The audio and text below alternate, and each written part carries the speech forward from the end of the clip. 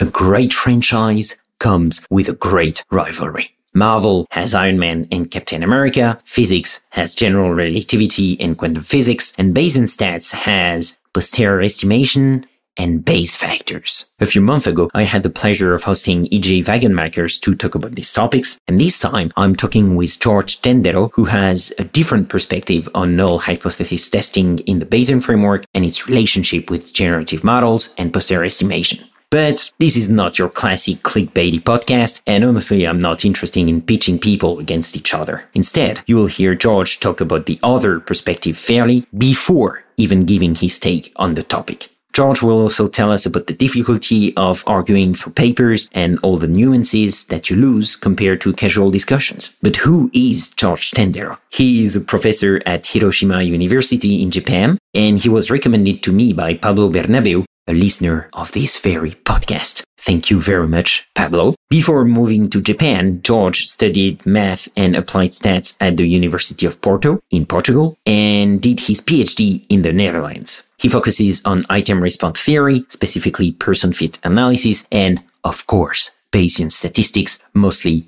Bayes factors. He is also passionate about privacy issues in the 21st century, an avid Linux user since 2006, and is trying to get the hang of the Japanese language. This is Learning Bayesian Statistics, episode 69, recorded September 1st, 2022. Welcome to Learning Bayesian Statistics, a fortnightly podcast on Bayesian inference, the methods, the projects, and the people who make it possible. I'm your host, Alex Andorra. You can follow me on Twitter at Alex_Andorra, like the country. For any info about the podcast, learnbayesstats.com is la place to be. Show notes, becoming a corporate sponsor, supporting LBS on Patreon, unlocking Bayesian merch, everything is in there. That's learnbayesstats.com.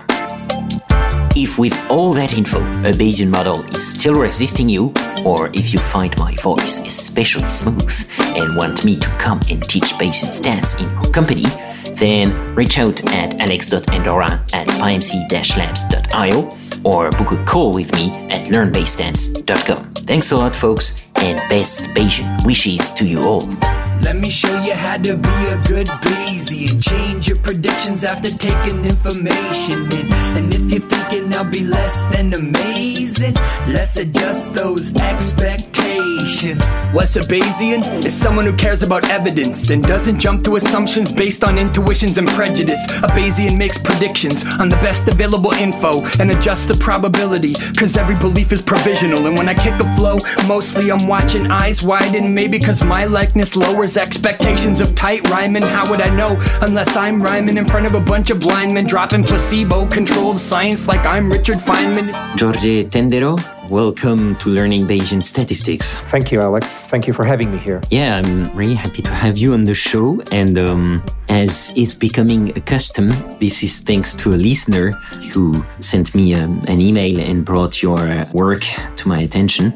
And that was really cool. I'm really bad with names, so I have to find that listener. I will find you, dear listener, and properly thank you in a few minutes. But yeah, let's start the episode. And as usual, I'd like to start with your origin story, George, and basically how did you come to the stats and data worlds? And was it a sinuous or a straight path? I did a bachelor in mathematics, and I basically did it because I loved math throughout all my schooling, so I wanted to continue.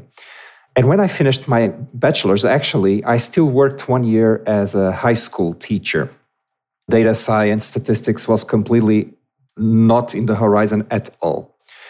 But after that year I worked in high school, I really didn't like it because I don't think I'm suited to teach 10 or 12-year-olds, which is what I was doing. So I decided to come back, and I chose an applied statistics master's program. And then things started to happen for me because when I started, I wasn't that motivated or driven. But as I proceeded with my studies, then I started to get enthusiastic. And then I just got deeper and deeper, and I never got out of it. Yeah, I like to hear these origin stories. So, from the beginning, you were really interested in math, But how did the focus on stats happen? I knew after doing my bachelor in math that I did not want to pursue pure math. I knew that 100% for sure. So from the stats courses that I had during my bachelor, I thought that I will try statistics, more applied work. So it's possible when I'm doing statistics, doing a little more theoretical or more applied. I always have a foot more on the theoretical side, and then application comes usually second for me. And throughout the years, even this has changed a bit.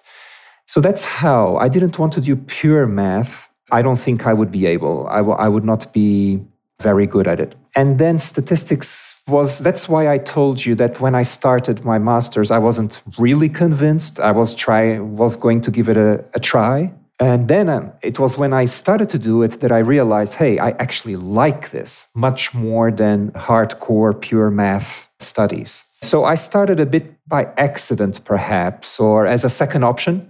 And then quickly I was gained. Can you define the work that you're doing nowadays, and especially the topics that you're particularly interested in? Yeah, so, Bayesian statistics is one of the main topics that I'm thinking about for a few years now. Mm-hmm. So that's the first thing I can mention, namely the Bayes factor, so for hypothesis testing in the Bayesian world. So I have been doing some work on that for the few last years of my career. And before that, I actually was not doing anything with Bayesian statistics per se. I did work within item response theory, specifically person fit. So I worked on these techniques that you use when given a data set, how to identify persons that work through tests or questionnaires in ways that are not orthodox. So either because they cheated, or they make too many mistakes at the beginning, or too many mistakes at the end, or they had too many easy questions wrong, but too many difficult questions correct. So I studied techniques to identify these strange answering patterns. And this is called person fit in item response theory. And before that, during my PhD, I did something also completely else, three-way component analysis. So, and that has been something, also for my master's, I did something else, clustering. So I have been changing topics as years go by, and it's a bit always looking for something that I like, that I'm interested, and that I still have a drive to do something about. Right now, Bayesian statistics has my full attention, and I think it will have for years to come. Well, actually, can you tell us, how you first got introduced to Bayesian methods and how and why they stick with you? For me personally, I started to have more contact with Bayesian statistics only when I started my PhD. So during my bachelor and my master's back in Portugal, I was not introduced, and I didn't really pay attention to it. But then I started my PhD and I moved to the Netherlands, to Groningen, to do my PhD. And then I started to pay more attention because I started to attend conferences and talks and seminars. And of course, there were people presenting things about Bayes. So I was starting to be more interested, but I did nothing with it. What happened then was that we received a new colleague at my psychometrics and statistics department at the time in Groningen, which was Richard Morey. So Richard Morey joined us, I don't remember exactly when, maybe 2011, around 2011 he joined us. And he stayed for perhaps 3 years or so. And, well, Richard was my colleague, so I had much more opportunity to learn more and to talk more about Bayesian statistics through Richard, who, gave talks, would write papers that I would read. And I have to say, and he never tried to change my mind or to convert me in any way. What Richard tried, of course, is just to explain in the way that he does, a very good way always, why, in his opinion, it's such a plus to go the Bayes way. But it didn't stick to me. What Richard did, and he has no idea, or at the moment he had no idea about it, all he did was to plant this idea in my brain. And I didn't do anything with it. He left. Eventually, he left to the UK. And it was roughly 1 year after he left that things started to make more sense to me, where I started to be more sensitive to the fact that I was teaching, and I still teach, frequentist statistics, confidence intervals, p-values, classical null hypothesis testing. And my dissatisfaction for it was growing each year to a point where I was really feeling really uncomfortable, that I was teaching something that I knew that it was fundamentally flawed in many ways and that would fall short in many ways. And about 1 year after Richard left us, then I thought, okay, I know that there is another alternative. I know that there is another way. Maybe I should spend some time looking at it and trying to do something about it. And that's how it started. After that, I never stopped. I started to read and have discussions with some colleagues, and then one thing followed the other, and here I am. You said also that you always like to relate the statistical methods to the applications. So is there a special field where you pay particularly attention as to how the methods are applied, or is there particular applications that are dear to you, things like that? Well, that is a very good question, considering what I have been working lately. Mm-hmm. As I said, I'm working on the Bayes factor. So I'm considering the Bayes factor. And what I have been doing for the best of the last year is trying to understand how practitioners are actually applying the Bayes factor, are using the Bayes factor in practice. So before, and I suppose we will be talking about that in a minute, I have studied and did some theoretical thinking about the Bayes factor as an instrument, as a tool to try to learn and understand it. Then, this is what I'm interested in now, currently, I try to see how do people actually use it in practice. Mm-hmm. Do they understand it? Do they make similar mistakes as people are used to make when they use null hypothesis testing with p-values? Do they make, or is it actually very intuitive? Do they actually, on average, do it very well? Is there really a substantial difference? And this is my best answer to your question. Currently, I'm trying to see how people actually use it, I have before gone through studying it and trying to learn the best that I could learn from it. So I always try to have one foot on each side, indeed. Let's talk about that now. What can you tell us about that recent work of yours, about how people use Bayes factors, the intuitive mistakes that they make, or how intuitive it is for them to understand, especially compared to p-values, for instance? I'm curious about that. I can tell you, this started actually with a project. It was a bachelor thesis project, still in my previous university in Groningen. And my co-author on several of my Bayes factor papers, Henk Kiers, supervised that project. And actually that turned out to become a paper that is now available in Collabora. So Wong was the lead on this project, and he actually started. What I'm doing right now is an extension of what Henk and Wong and myself, I also joined the project at some point, what he did. So I can tell you that preliminary paper project that Wong worked together with Henk and myself, he studied a set of around 70 papers where the researchers were using the Bayes factor to test hypotheses, to compare models. And he had already identified several problems. For instance, people confusing the Bayes factor with the posterior odds. Or, for example, people using the Bayes factor to make an absolute statement about one of the hypotheses, completely ignoring the fact that the Bayes factor is meant to compare one to the other. For example, making statements based on a Bayes factor, deriving conclusions based on an effect. Then it was established that the effect exists or that the effect does not exist based on one computed Bayes factor. So this kind of usages of the Bayes factor, in my own opinion, and I have a very strong personal opinion about this, I think these usages span from okay-ish, maybe you can get away with how you're doing that, all the way to that's just wrong. That you should not do that because the Bayes factor does not allow you to do that. And I think there is really a continuum here. And depending on what we have found, some things are more serious.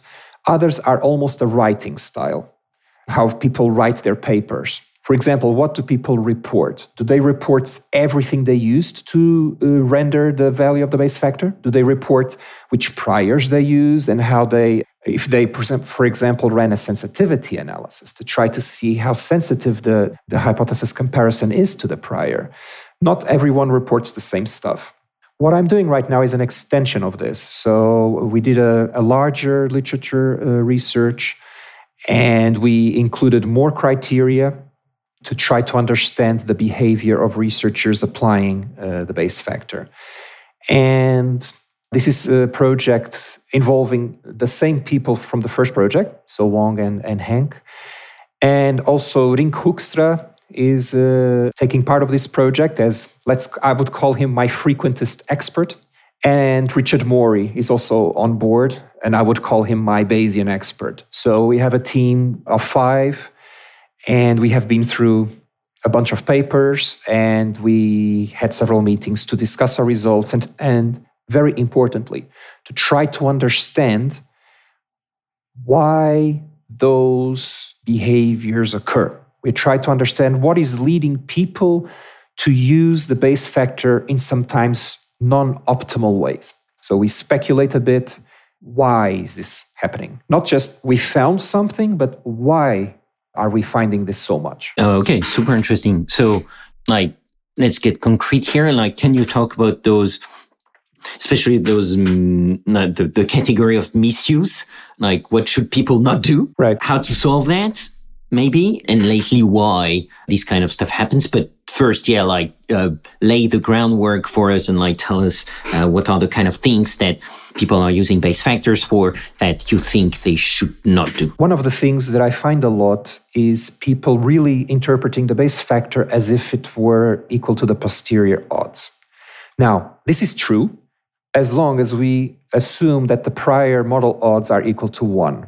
And in that case, indeed, the Bayes factor and the posterior odds are exactly equal to each other.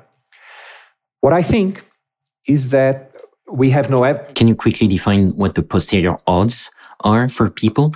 And also, sure, well, maybe what the Bayes factor is, how you can interpret it normally. When we want to compare two hypotheses or compare two models in general, what the Bayes factor allows us to do is to compare the predictive ability of those two models.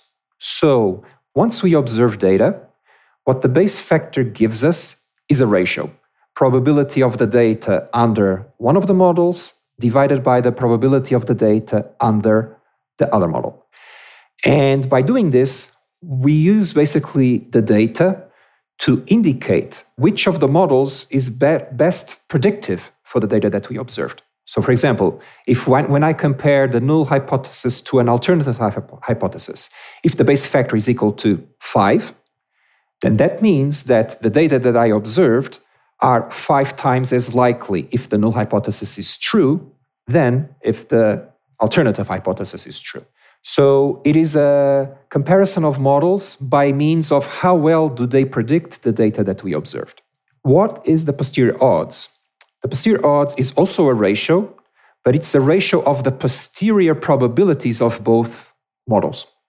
So if after observing my data, if one model has a probability 0.6 and the alternative model then has a probability 0.4, this ratio, which is 1.5, I think, indicates that after observing the data, the upper model is 1.5 times more likely than the lower model. And now with the posterior odds, we're talking about probabilities of the models directly. But for this to work, we need prior odds. We need what are the probabilities of both models that we stipulate before even observing the data. What is the probability that we think each model has? The Bayes factor converts the prior odds into the posterior odds. So how the formula works is that you pick up prior odds of, let's say, the null model versus the alternative model, multiply that by the Bayes factor, and you get the posterior odds as the result. So there is a fundamental difference between the Bayes factor and the posterior odds. So the Bayes factor is a ratio of probabilities of data under either model, and the posterior odds is a ratio of probabilities of the models given the data that we observed. They happen to be the same only when the prior odds are equal to 1. So if when we run the test, we assume a priori that both models or both hypotheses are equally likely, then the problem is gone. Then indeed the Bayes factor can be interpreted as posterior odds. But that need not always be the case, of course. We may have already accumulated enough evidence in prior research in the literature, or we may have a very specific belief that is not a 50-50 belief. And in that case, we need to incorporate that. We need to multiply that particular prior odds by the Bayes factor to compute the posterior odds. So what has Wong found, and what am I finding all over again now? We are finding that I think either people assume that the models are equally likely a priori and they don't even write it in their papers, or it's possible, because we don't know for sure, we need to ask people why do they do it like that. It is also possible that they just mix up the Bayes factor with the posterior odds and they think it's basically interchangeable, that it's the same.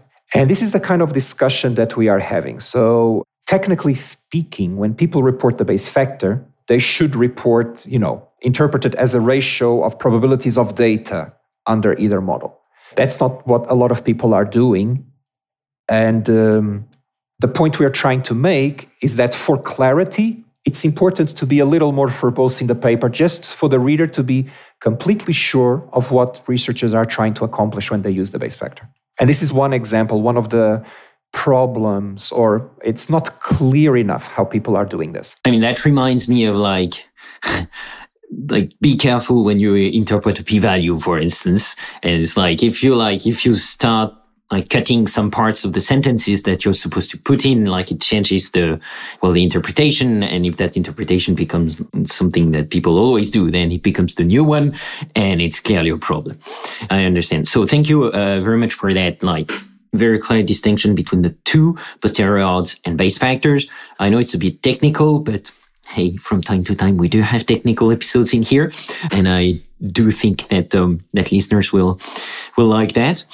So that's one way Bayes factor is kind of confounded with posterior odds. And the way you think to solve that would be to be more explicit in what the prior odds are, or is there something else that you would recommend? For this particular case, for this particular example, yes, I think that would go basically all the way. If authors would say something like, given what we know, state of the art, all the literature that we have analyzed, we have no strong preference of one hypothesis or one model over the other. That's a prior odds equal to 1. Then carry on and compute the Bayes factor. It will be equal to the posterior odds by your own belief. So I'm not talking much here if you think about it. It's just a little extra words, one extra sentence perhaps in the paper, just to clarify this, so that we don't need to speculate, but are they equally likely a priori? Are they not equally likely a priori? And that would completely clear the question. So this is one of the suggestions, of course, as you can imagine, that we will provide suggestions in after our analysis of the data. And of course, one of the suggestions is the easiest. I think it's the one that can solve most of our problems. Be a little more detailed, even if you don't put it in the paper, maybe in supplementary material on the journal's website. But provide a little more detail as to how you set the whole thing up. And then it'll be much clearer what you did. I have a lot of questions here. We could go into a few more examples of the difficulties in how to interpret Bayes factors and so on. But maybe let's get a bit more general, because you recently published an article actually advocating for posterior estimation as an alternative to Bayes factors. And that's actually the paper that the listeners sent me to make me aware of your work, and I found the name of that listener. So it's Juan Bernabeu. Thanks a lot, Juan, for recommending me George's work.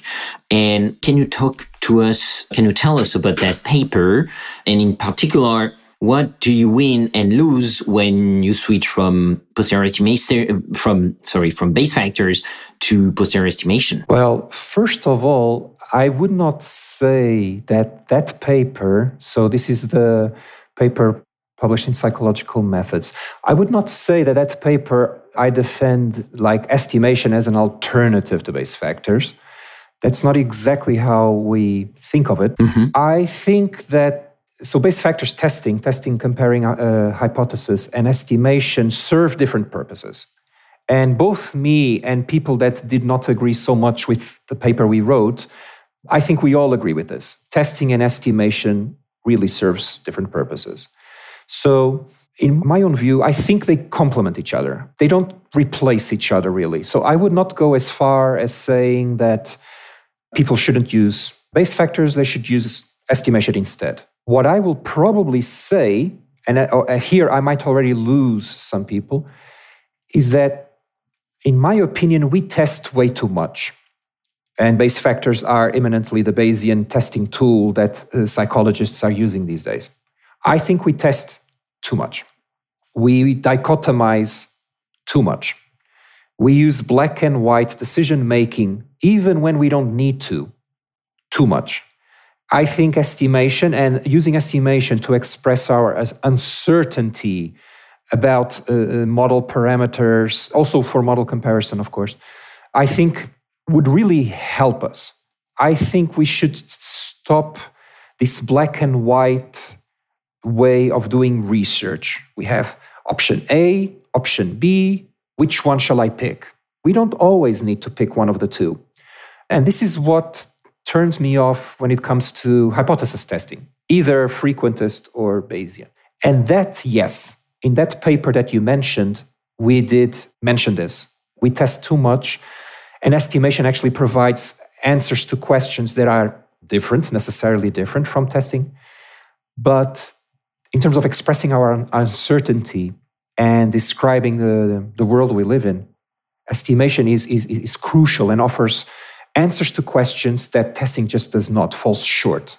That's why I have such a big fancy for estimation. I understand. And yeah, interestingly enough, like on a personal level, that's how I was introduced to stats in a way, because I did a bit of stats during my bachelor's, but not with computers. Like it was pen and paper.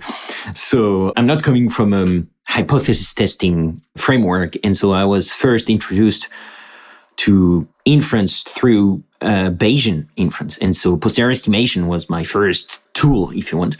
And indeed, yeah, like I do notice that a lot, especially in people who come from frequentist background, where it's like, if you cannot test, the method is worthless in a way. It's like, we have to test something. If we are not testing a hypothesis, we cannot say anything. And that's always quite puzzling to me, because I really don't come from that same background. So it's always interesting to me to see that like that reflex need for testing. And I'm not saying it's always useless, but I'm saying that, yeah, I get your point that sometimes we absolutely want to see every problems as testing problems. And it's like the age-old adage, like if all you have is a hammer, you have to see every problem as a nail. So yeah, for sure. Like I found that very interesting. And so like concretely, you just said that we should not see every problem as a hypothesis testing problem. And that's what you say in this paper. And as you were saying, like some people, and in particular, E.J. Wagenmakers, who was on the show here, I will put the episode in the show note. Like he and someone else, I think it was And Don. Yes. Don van Ravenswijk. Yes, exactly. Actually, Don was the first author. Okay, yeah. And so they responded to the paper just mentioned by you and your colleagues.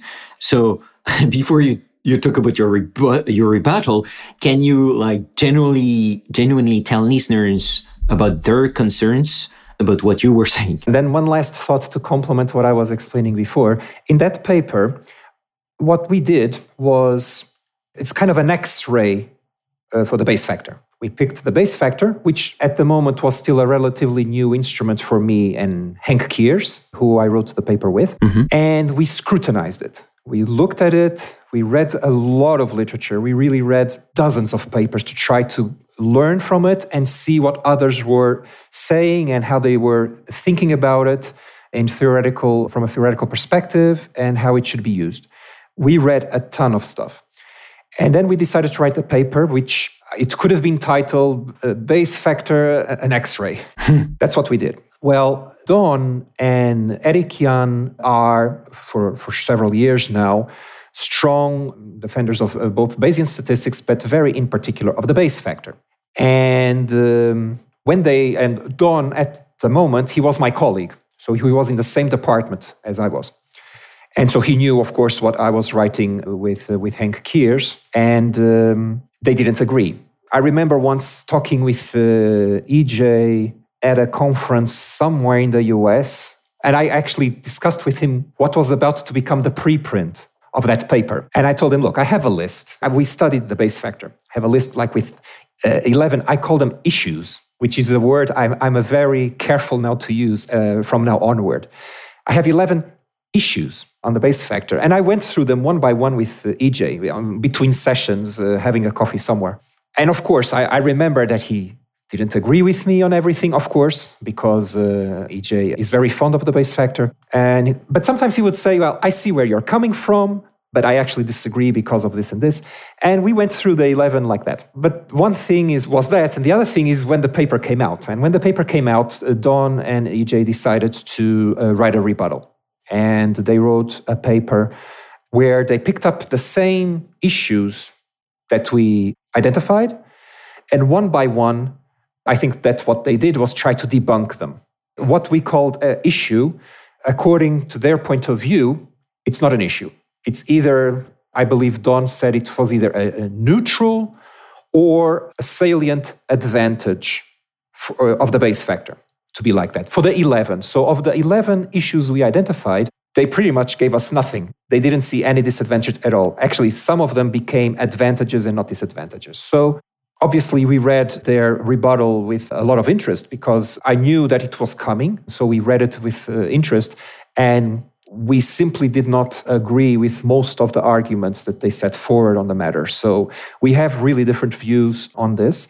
It's very interesting that when we talk in person about it, and I have talked with, especially with Don, I've talked many times about this topic in person and online since I'm here in Japan. We seem to agree more when we talk than when we write. And this is a phenomenon that I have never met before. It's the first time where you can actually, when you have a conversation, you can kind of organically understand each other. Even if you don't agree, you kind of understand the reasoning. But when you put it black on white, the message changes a lot. And it becomes really a football match, a competition. Like, this is what I think, but this is what I think. And then there's a clash. And we're not talking anymore. There's really no time to try to convince each other of our positions. Everything has to be written down. At the end, after reading the rebuttal, me and Henk still don't agree with most of the arguments that they use. I think to some extent we will never agree on many things we have discussed on those papers. And this comes to show, I think, just how complex, for example, the Bayes factor as a Bayesian tool is. It's not as straightforward or as intuitive or as peaceful as sometimes one might think by reading some papers that are out there. You know very well the big discussions for decades that we have about p-values. How misinterpreted, how abused, how used, misused, and abused they are. I'm coming to realize very quickly that the Bayes factor, if not used, or if people don't think a little more carefully about it, might become the 21st century p-value. If people are not careful and they don't spend a bit of time to absorb it, to really think a bit what it entails, what are the borders beyond which you should not go, I am really afraid that psychologists might actually hurt themselves more than help themselves by making a shift from using p-values towards using Bayes factors. And this is something we also disagree, because I believe Don and EJ, at this moment, if they were here, they would probably say, well, even if people don't understand the Bayes factor that well, using the Bayes factor is definitely a plus compared to whatever use of the p-value they could have done. And I frontally disagree with that. I think whatever you use in, whatever research you're doing, whatever you use, you should understand minimally what you're using. And in this case, the Bayes factor is what people should understand. So thank you for that background. That's really super useful. And can you then quickly tell us about what they were concerned about? And then you can because you kind of told us a bit of your rebuttal, but can you also be a bit more precise about what they are concerned about? I think one of their biggest concerns, it's like a meta concern. I think because they mentioned it in their rebuttal, I think they were afraid that a paper such as mine with Henk could turn people off, not motivate them to make a change from null hypothesis significance testing towards null hypothesis Bayesian testing. So they were afraid that the way we wrote our paper was too critical and perhaps unfair towards the Bayes factor. This was definitely a strong feeling that Don and Erik Jan, I'm pretty sure they had. Obviously, at a more technical level, we disagreed on things. For example, one of the 11 issues that we introduced was the sensitivity of the Bayes factor with respect to the prior distribution under the alternative hypothesis if we are comparing against the point null. And we mentioned it's an issue.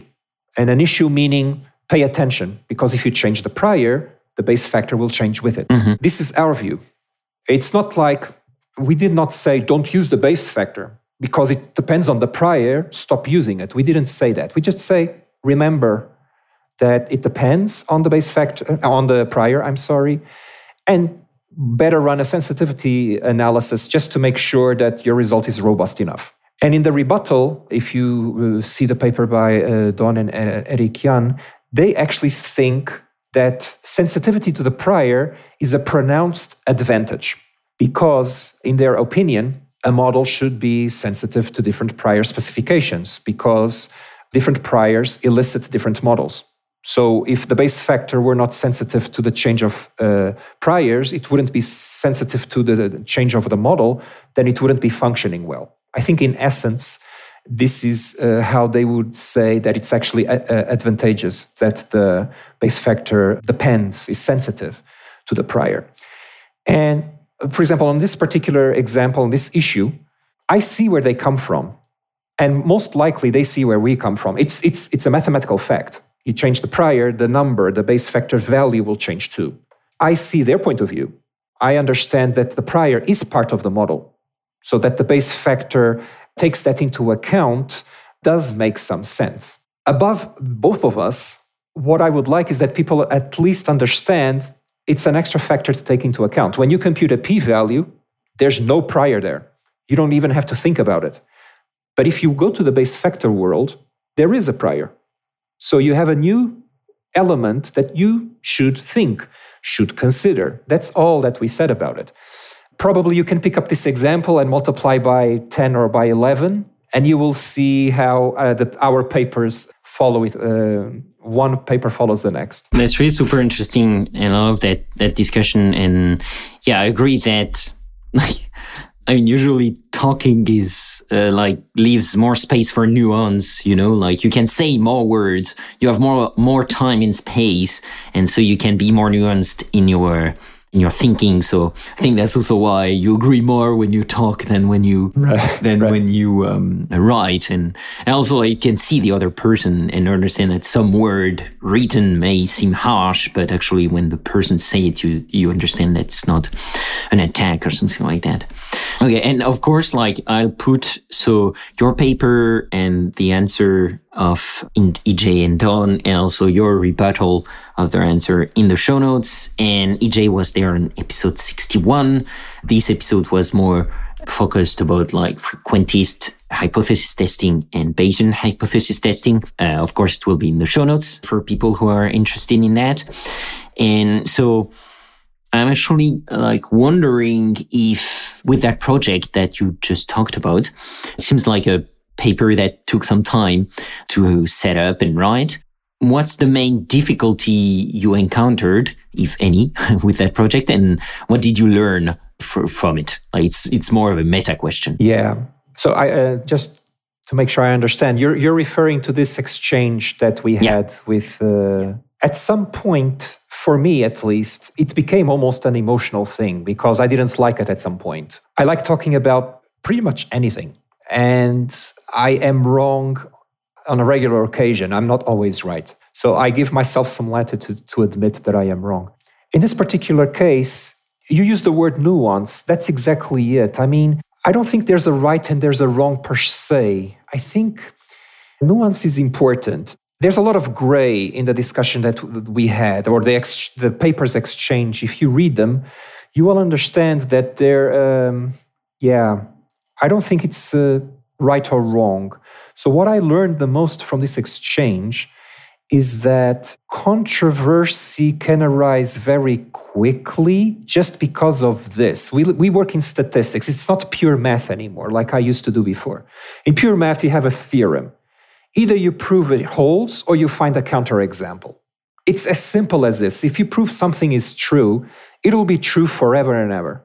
If you find a counterexample, it'll be false forever and ever. In statistics, there's a lot of room, gray area for interpretation. It depends.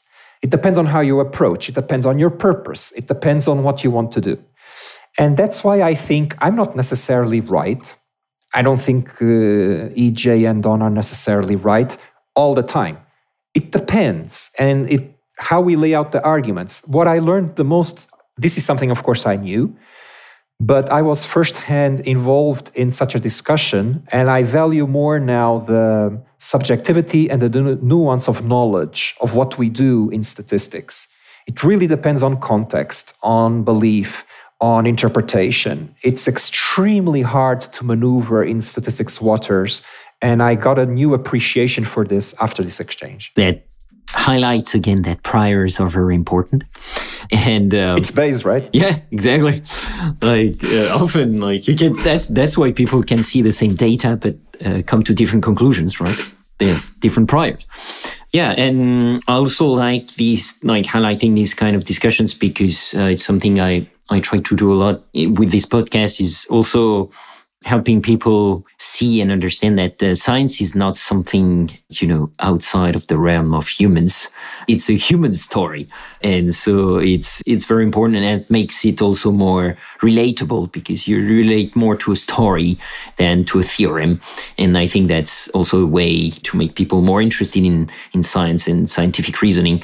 And actually, there is a podcast, an LBS episode that was released just today while we record David Kipping, episode 67, where we talk exactly about that, science education and also probability of life in the universe. So one of my favorite episodes. So guys, if you missed it, I really recommend it. I'll put it in the show notes. Cool. So time is flying by and I still have a few questions for you. And let's make it a bit more general now and forward looking. So I'm wondering, in your opinion, what do you think are the biggest hurdles in the whole Bayesian workflow currently? For applied researchers like in the social sciences, there's still a thick technical wall. People need to know much more how to program and how to code to use Bayesian methods in a very efficient way. We now have programs like JASP, which help tremendously, which really, at a few clicks away, people can do so much now. But I still think if you really want to get your hands seriously dirty into Bayesian modeling, there's a set of tools that one needs to learn. And those are hurdles. You need to know perhaps a language like Python or R. Then you need to learn something like Stan or JAGS. And then you need to know everything that it entails from preparing your data, the priors, tuning your samples very well, analyzing your results, making sure you converge. It's a lot. So naturally, the Bayesian machinery is complex. Luckily, the advantage of those who decide to learn and to go through it is the tremendous power that it brings. It's extremely a powerful inferential tool. But I still think, even nowadays, in 2022, with graphical user interface as spectacular as, for example, JASP is, that this is probably still the biggest hurdle. And you have to think that most people learning about these things, they are not undergraduate students anymore. They really have careers, busy life. They cannot just say, I'm going to stop for a couple of months just to learn this new way of doing inference. It's difficult. You cannot learn really in a couple of nights if you want to do it very well. I would highlight that still. Let's see how things will progress. For example, JASP is just getting better and better. And hopefully it'll, shorten this bridge between a practitioner who wants to learn and getting to the point where they can do it efficiently and well. That's a recurring topic where this is a set of very powerful skills, but as a lot of things that are worth it in life, it requires effort and time. And so there is definitely this balance of time investment, and also the fact that in research, open source contributions, for instance, are not really something that are rewarded and incentivized. So here there is also a problem of incentive alignment. And so for sure that's something that's very important. We've talked about that already in a few episodes of the podcast, also in the other format that I have for the patrons, especially the matchmaking dinner that I had with Demetri Pananos and Ravin Kumar. I think we talked about that a lot. And also episode 35, I think, with Paul Björkner, the creator and maintainer of BRMS. About that, so I'll put that in the show notes. So before closing up the show, I'd like actually to ask you about, the future of Bayesian stats. What does it look like to you? And more specifically, what would you like to see and not see? Well, they are really complementary of each other. I would like to see inference used once. For once, I would like to see it being used well. We have been butchering since the 1920s. We don't seem to be able to do it right, massively. We cut corners and we just bluntly make mistakes out of ignorance, sometimes on purpose. What I would like in the future is to see a research world where this is the exception and not the rule. I think for 100 years, it's fair to say that we have been really butchering through it. Now, Bayesian statistics for the last 30 years, since MCMC became revolutionized Bayesian statistics, it's gaining traction, becoming more and more important. I hope for the best. And with all the open science tools we have now, we can share code we use in our analysis, the data that we used. I hope that everything combined as a pack means that in 20, 30 years, we are much better off than we have been for the last 100. This is something that I would like very much to see happening in the future. Well, actually, talking about the future, I'm wondering which projects of yours are you most excited about for the coming month? So I described the current one that I'm working on, this extended study that I continued from Wong. And this is a work in progress. We are writing the paper right now, and everyone has to go through the manuscript. This is going right now. The next step will be to pick up the findings from this project and try to, be educational about it. So we don't want just to preach, this is wrong, and that is also wrong. We want to show people, okay, how can we do this well? So we want to help to contribute to educate and to raise researchers in the good way.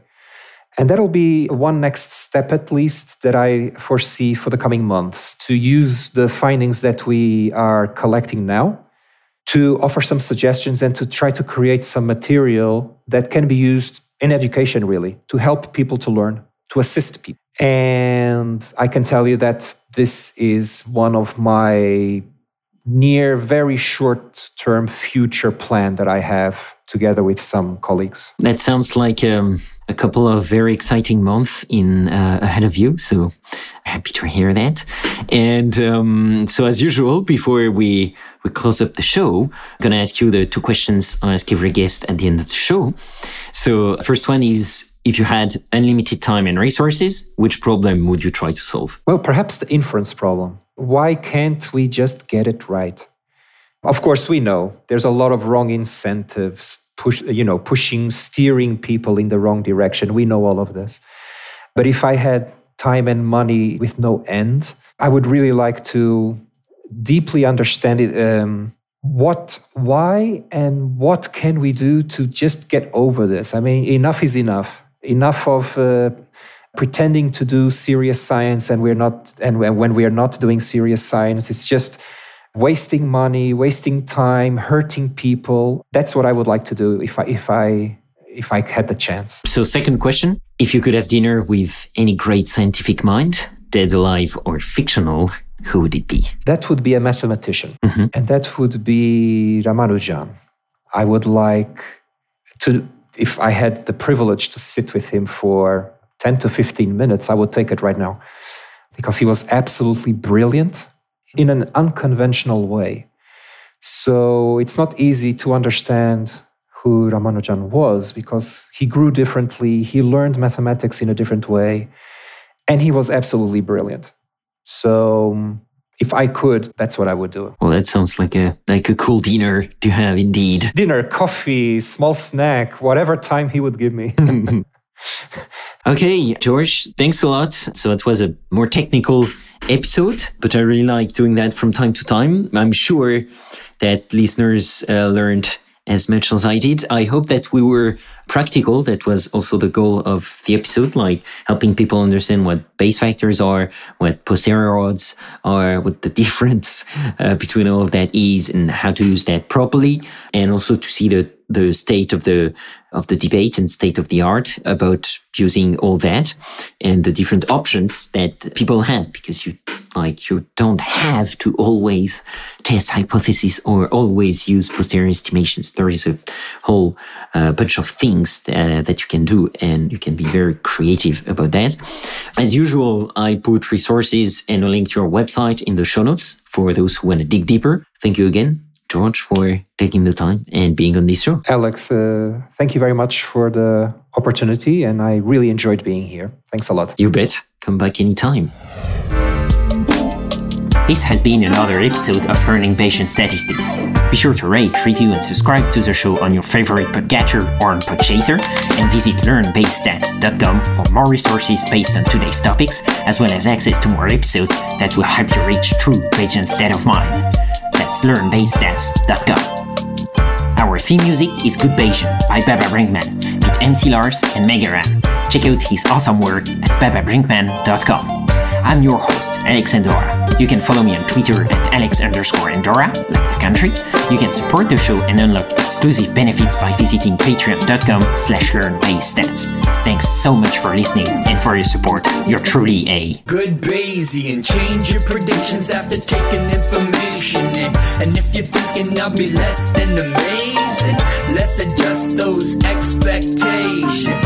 Let me show you how to be a good Bayesian. Change calculations after taking fresh data in. Those predictions that your brain is making, let's get them on a solid foundation.